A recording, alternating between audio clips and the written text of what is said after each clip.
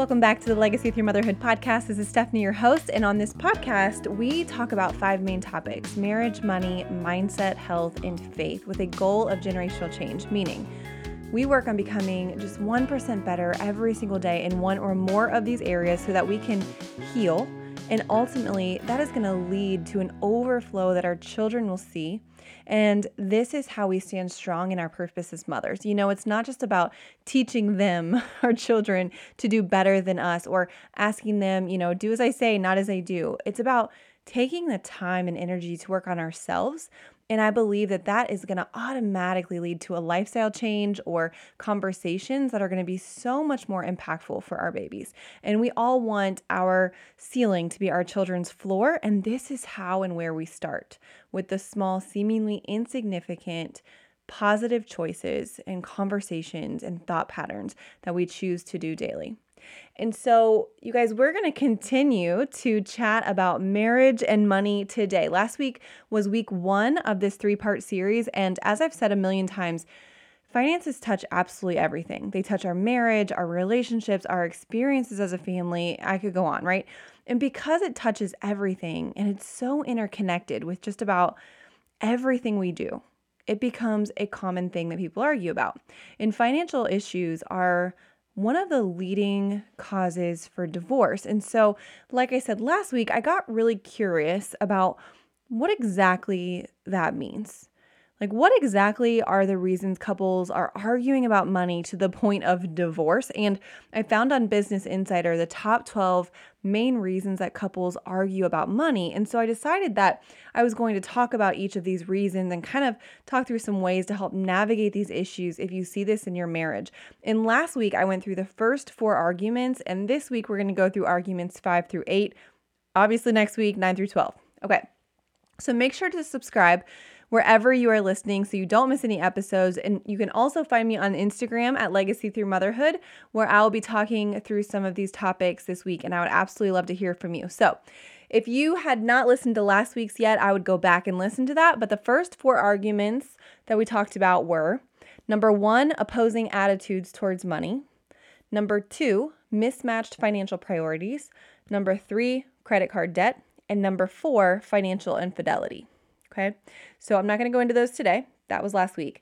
But this week, we're going over the next 4. And the next 4 are: number 5, overextending your budget; number 6, the inability to compromise on spending; number 7, unexpected major expenses; and number 8, stress from combining bank accounts. Okay, so number 5, overextending your budget. So to me, you guys, this kind of hits close to home because this is what we freaking did. Justin and I got married when it was the summer after my junior year in college. And once I graduated and got my big kid job, and made a decent income as a teacher, my husband's a couple years older. He's 3.5 years older than me. So he actually was already in his, adult job, and we had our first baby, and we decided to stretch ourselves and get our dream home kind of right off the bat. And then kind of came the nice cars because we could, quote unquote, afford the payments. And, it's all exciting. It's exciting when all of a sudden you're not working your teenage job and you start to make a bigger income for the first time. $38,000 seems like $1 million, right? When you're 21. Turns out it's not really like $1 million. But then when you combine it with your spouse's income, it starts to seem like it's way bigger than it actually is again. And so, we get excited and we feel like we are ready for these big, shiny things our parents have at 50, right? Well, we wanted at 22. And Justin and I were in this house for about 3 years before we started, 3 to 4 years before we started realizing that we had overextended ourselves. And that we were working like crazy just to have a house we were never at because we had to work all the time. And we were working to pay for cars that freaking sat in a parking lot all day long. And we were paying a ton of money for our boys to be watched by someone else so that we could, live in that house and have those cars. When you have to work in the job you have because you have to pay your bills, tension can begin. And listen, money makes the world go round, right? Of course, we have to work to pay bills, but There's a difference, and you know what I'm talking about. When you get stuck in a job that you hate, or like us, my husband was in retail working nights and weekends, and it was a freaking mess. We never saw each other, especially over the holidays, and it just seemed so stupid and so far off from what I thought this life was going to look like. But, you may find yourself or your husband stuck in a job that you absolutely hate. But maybe it's a good paying job, so there's zero option for you to quit or pivot. And that stress can build up, and it can build resentment. And listen, this can literally be, let's just say your husband, like mine, is in retail and wants to not do retail, so he's working more normal hours, but can't take kind of a 9-to-5 job with a pay cut because you have overextended yourselves. Or maybe you've got a bunch of little babies at home and you are like about to pull your hair out and you need to be able to get out of the house. You want to go back to work because you loved your job, but you can't afford childcare because you literally your income would completely cancel out because of childcare, right? And so we're kind of stuck. And I think that when we overextend ourselves, this is where we can find ourselves. Like, I started hating my dream house. I was annoyed at my cars. I was ready to go buy a double wide out on like an acre somewhere if that meant that I could have my husband back for the holidays and for evenings. And so that I could be the one to raise my babies. I never thought I wanted to be a stay-at-home mom until I had kids, and here I am. But oftentimes, we're overextended because, I think it's so normal to put on some rose-colored glasses when we are, about to take that next step and go into that next chapter of getting a house and cars or whatever else. And to make it super relevant, you guys, let's chat about this housing market we are in right now. Justin and I talk all the time right now about how nervous we are about people getting so impatient and I can't even say impatient. I know people have been waiting a long time, but in this housing market right now.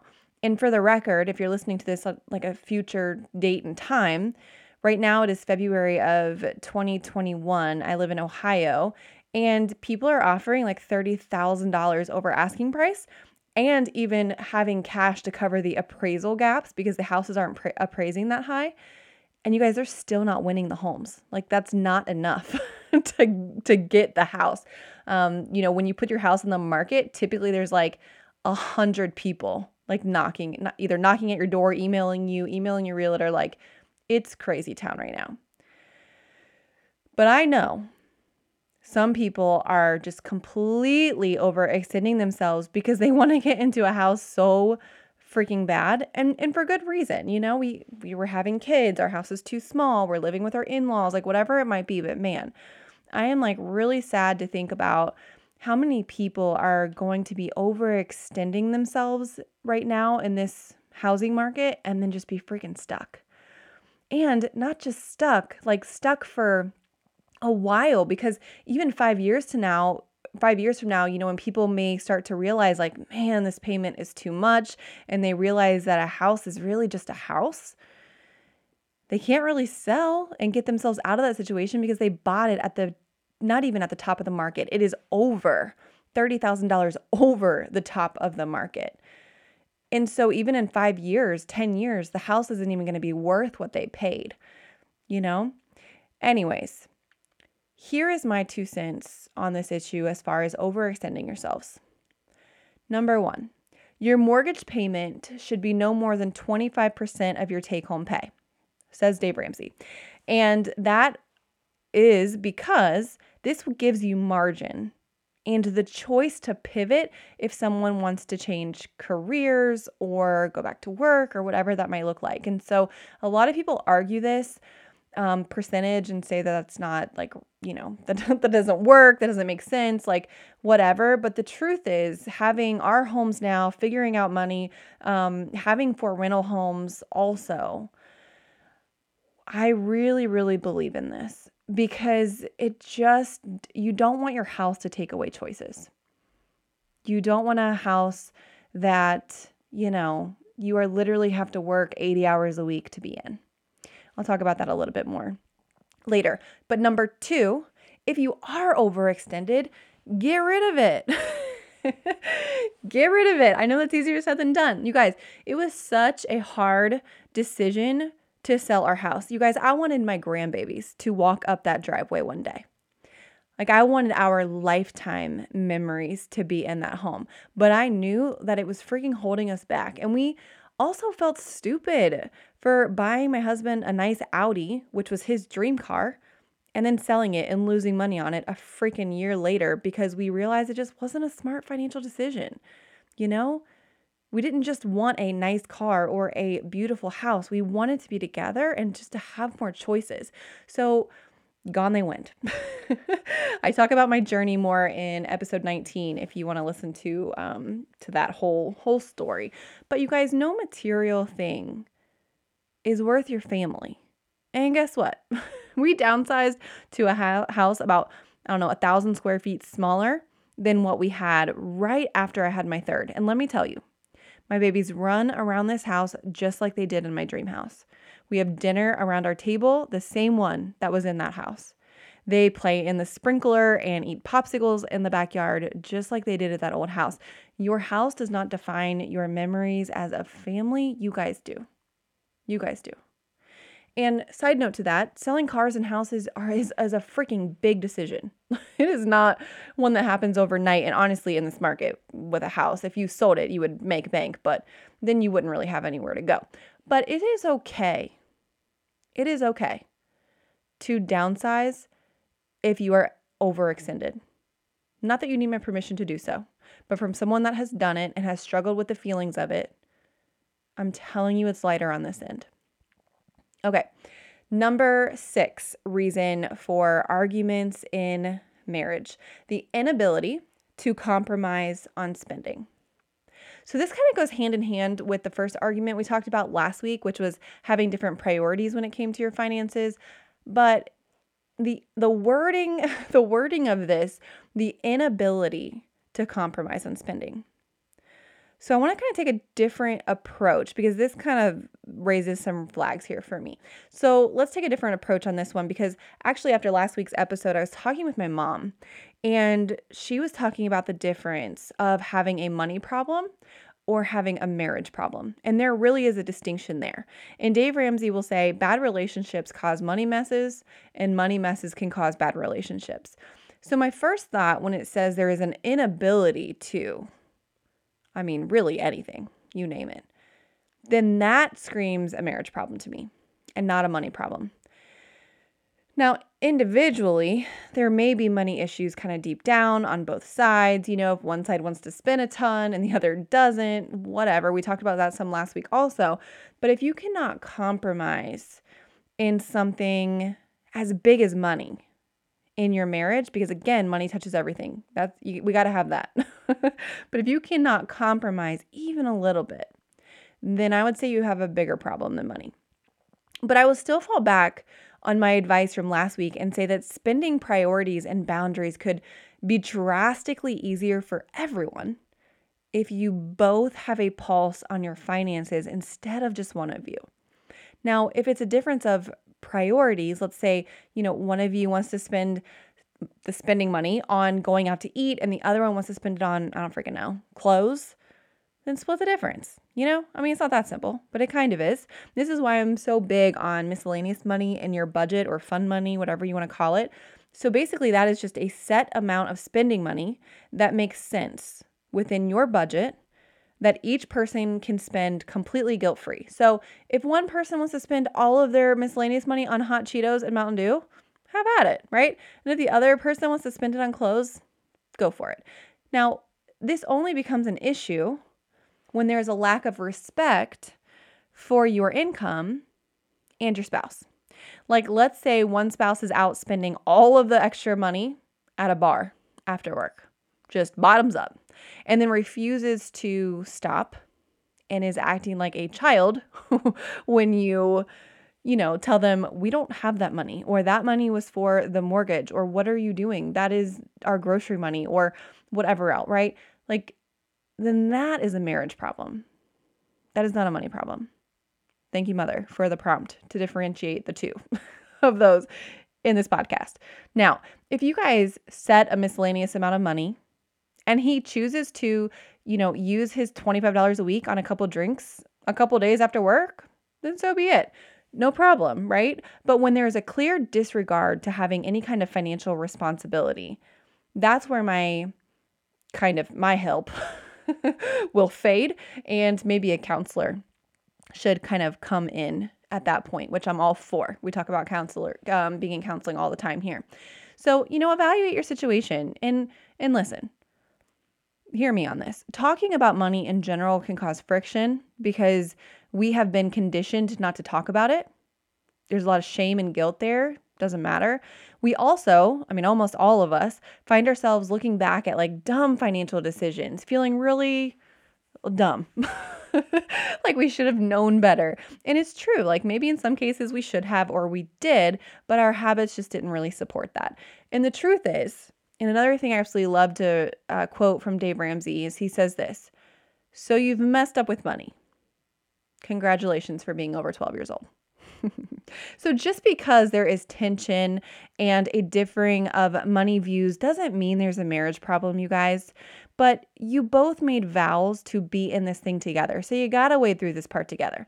I talked about my money mindset course in Trusted last week, and that is just a resource that is always there to support you guys if you want to learn more about how your money mindset is really one of the biggest drivers in your financial life. And if your husband or wife, has a different money mindset than yours, that's where tension can build. But that can be a breeding ground for just better and better and better communication, for an amazing testimonial and whatever else. But you both have to be aware of where you come from and what you believe about money to its core before you're able to actually kind of blend those two together. And I personally think that this course is 100% financial self-care and can help you guys so much. So I talked about that some last week. Link will be in the show notes if you want to check out more information on that.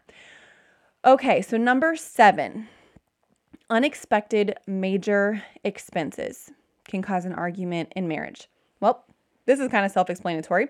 I think like 80%, somewhere around there, of people or whatever live paycheck to paycheck. So if something unexpected happens, of course, it's going to be stressful and cause an issue. And here's my answer to this. Get it together now, you guys. Like right now, like February, what is this? 29th. February 29th of 2021, get it together. Don't wait for a crisis. Don't wait until this happens where there's some big unexpected major expense. And don't live life waiting for the other shoe to drop either, but you also have to be prepared, especially if you have babies. I want to tell you a quick story about a budget client of mine that literally moves me to tears almost every time I think about it and we talk. So if you don't know, I'm a budget coach. I work with families for 90 days and I coach them, I create their budget for them, and we walk through all the ups and downs life has to offer, in those 90 days. And we create a budget that works for them in whatever season of life they're in. And then we work paycheck to paycheck to paycheck to paycheck for 90 straight days. It is amazing, amazing, amazing work. And there's so much breakthrough. But one of my clients, her name is Mandy, and she started, and by the way, she gave me the permission to talk about this and post this. But she started and she signed up with me about 7 months ago. I believe it was September of 2020. And they were behind in payments with no savings. And after 90 days of working together, she had $1,000 in savings. We were caught up on all of her bills and had paid off, I think, at least one, maybe 2 credit cards, maybe 2 smaller ones. And they even planned their honeymoon after 12 years of marriage because they could finally afford to take the trip completely guilt-free. But about 60 days or so in, car issues kind of drained her savings and she was completely crushed, like completely crushed. It is so frustrating to finally start to make decisions and, do the daggone thing just to have something as annoying as freaking car issues, which are the worst. I would rather have my roof fall off than a car issue. Okay. That's a internal thing for me. But anyways, they worked so hard including her, her husband was working overtime to make this budget work and just so that their debt payoff plan could go as smoothly as possible. Well, after that 90 days, she actually decided to do another 90 days just so that we could keep trucking along and keep the accountability. And they built their savings back off. They paid off the rest of the credit cards they had, and they paid a car off. I mean, amazing, right? But then the unexpected happened around the holidays, as if 2020 wasn't hard enough for her or anyone else, right? Her husband actually received a completely unexpected diagnosis of MS. And needless to say, they had to take off work, and he wasn't always up for working or working overtime for that matter during, times when it would flare up. And you guys, she just texted me this past week, the end of February of 2021, that they just paid their last car off and they have no more active debt. Cue all the tears, because 7 months ago, they had no idea that this was going to be a card in their deck, right? Now, if he needs to take a break because he's not feeling great, he can, completely guilt-free, because they have lowered their monthly expenses so much, and they have a savings. And we're actually about to fade out working with each other because she's taken the wheel now and it's full speed ahead financially for them. And, she now has the choice to care for her husband, and her husband, who is an amazing, amazing man, has the choice to rest without any kind of financial pressure or burden on him, like they're going to fall behind or not be able to pay their mortgage or whatever it might be because he is unable to work. That burden is off of them. And I mean, again, you guys, don't wait for, another shoe to drop, but Mandy and I were talking today, and she's just so thankful that she decided to take this journey 7 months ago. It was literally a godsend for their family so that they were prepared for what they are going through right now. And listen, I'm just a guide. Who am I? Her and her husband, were the hero in their own story. Like, they made the decision to make the change. They made the decision to seek help. They made the decision to trust the process. And sure, I mean, I help guide them because I've been on that journey, I help provide some clarity, but they did the work. Like, they followed through, and they will forever be reaping the rewards of that decision. And what an honor it was to coach them. And how direct sales companies kind of have to say, like, results not typical when they share a success story.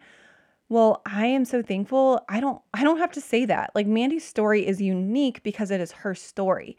But the results of debt payoff and having a savings and becoming either completely debt-free or closer and closer is so typical. Because when you have accountability and you have a plan and you have some clarity, I mean, stuff starts to change very quickly. So my advice to you is get it together today. Monday, February 29th of 2021 is the day you start. I don't care that it wasn't January 1st. I want you to start today with anything, with something. And remember, I said at the very beginning, 1% better. We're not trying to revamp your finances overnight. Not trying to revamp your marriage overnight. What is one thing that you can do today to help your marriage and to help your financial situation? If you are looking for some coaching, go to simsarrows.com/budget-coaching for more info. I do have one spot opening in March and a couple in April. I'll have that in my show notes if you're interested. Okay, lastly for today, number 8, the stress of combining bank accounts. Okay, I'll be honest, this one throws me off a little bit only because I've never felt this personally. I was really excited to combine bank accounts and start our life together with Justin when we got married. With that said, though, I was 21 when we got married, and I wasn't really set in my ways or anything. So I can see how if you are set in your ways financially and all of a sudden someone else can see like everything you're doing, it could be a little bit stressful and vulnerable. Also, if you combine your account with someone without really understanding their financial habits, that can be really shocking. So I understand how this could lend itself to a stressful situation just in general, especially if you kind of still have that view of this is my money and this is your money, and not necessarily in a bad way or because you want to be like that, but it's natural, right? Combining any two lives together in any area is an adjustment. But here is my thought with this. Number one, be open about your finances before you combine accounts. What are the goals that you have? Who is going to be the driver? I talked about that last week. I think a lot of times with anything, literally anything in life, unsaid expectations can lead to some letdown or disappointment. So get really clear with one another beforehand. Typically, premarital counseling has a section for financial talk beforehand, but that way you guys can really merge onto this financial highway together instead of completely cutting each other off. And number two, I also know of people who cannot join bank accounts because their spouse will spend all of their money the second it hits the account. And this, unfortunately, is a marriage issue, not a money issue. And this is actually one of the exact conversations that my mom and I specifically had this past week. I won't go into details, but this is tough and it breaks my heart because there's a lot at play here, right? Like there is money issues on their part or, hell, it could be your part. But then there's this sense of feeling like your spouse is a child when it comes to finances. And that's not fun for either of you. Nobody wants to be on either side of that. But truthfully, your spouse could be a child, when it comes to money. Like I said at the beginning, money touches everything, and many people are not explicitly taught about money or the power it can have over you. And there is a lot that happens in your brain when you spend money. Between the dopamine and a list of other things, it is addicting. And depending on what you spend money on, that's like a double addiction because number one, it's addicting to spend money. Number two, if you're spending it on food could be your addiction, that's a double whammy. So, you don't give an alcoholic access to a bar and you don't give a shopaholic unlimited access to your checking account that is used to pay your bills and keep a roof over your head and food on the table. So, again, some people absolutely love having separate accounts and it is a very conscious choice. And they have made a way to make it work. I'm not arguing that on here, even though I think that if you have a healthy relationship that is imperfect, but who have two good, well-intentioned people, I think a joint bank account is the way to go just for added accountability. But I'm not going to argue with you necessarily if you have found a great way to work with two separate accounts, especially if you guys have full reign over both. It might just be easier logistically. But anyways, but if it has to happen, the two separate bank accounts, because there is no trust there, it may be time to seek a counselor, be it a financial counselor or a marriage one. There may be just some healing that needs to happen before that can look differently, both for the two of you, but also individually as well. Okay, so there you have it. The next 4 reasons couples fight so much about money in marriage and some of my advice to overcome those challenges. I know it's all easier said than done, but you got to start somewhere, right? 1%. And typically that somewhere is knowing your numbers, compassion, and then communication, and then outside help when needed. And don't forget, you guys, to subscribe to this podcast so you don't miss the next and last episode in this series where we will continue to uncover the reasons that money in marriage is difficult and take steps to just help ease that burden together. And I look forward to walking with you to help you find your grit while completely covering you in grace.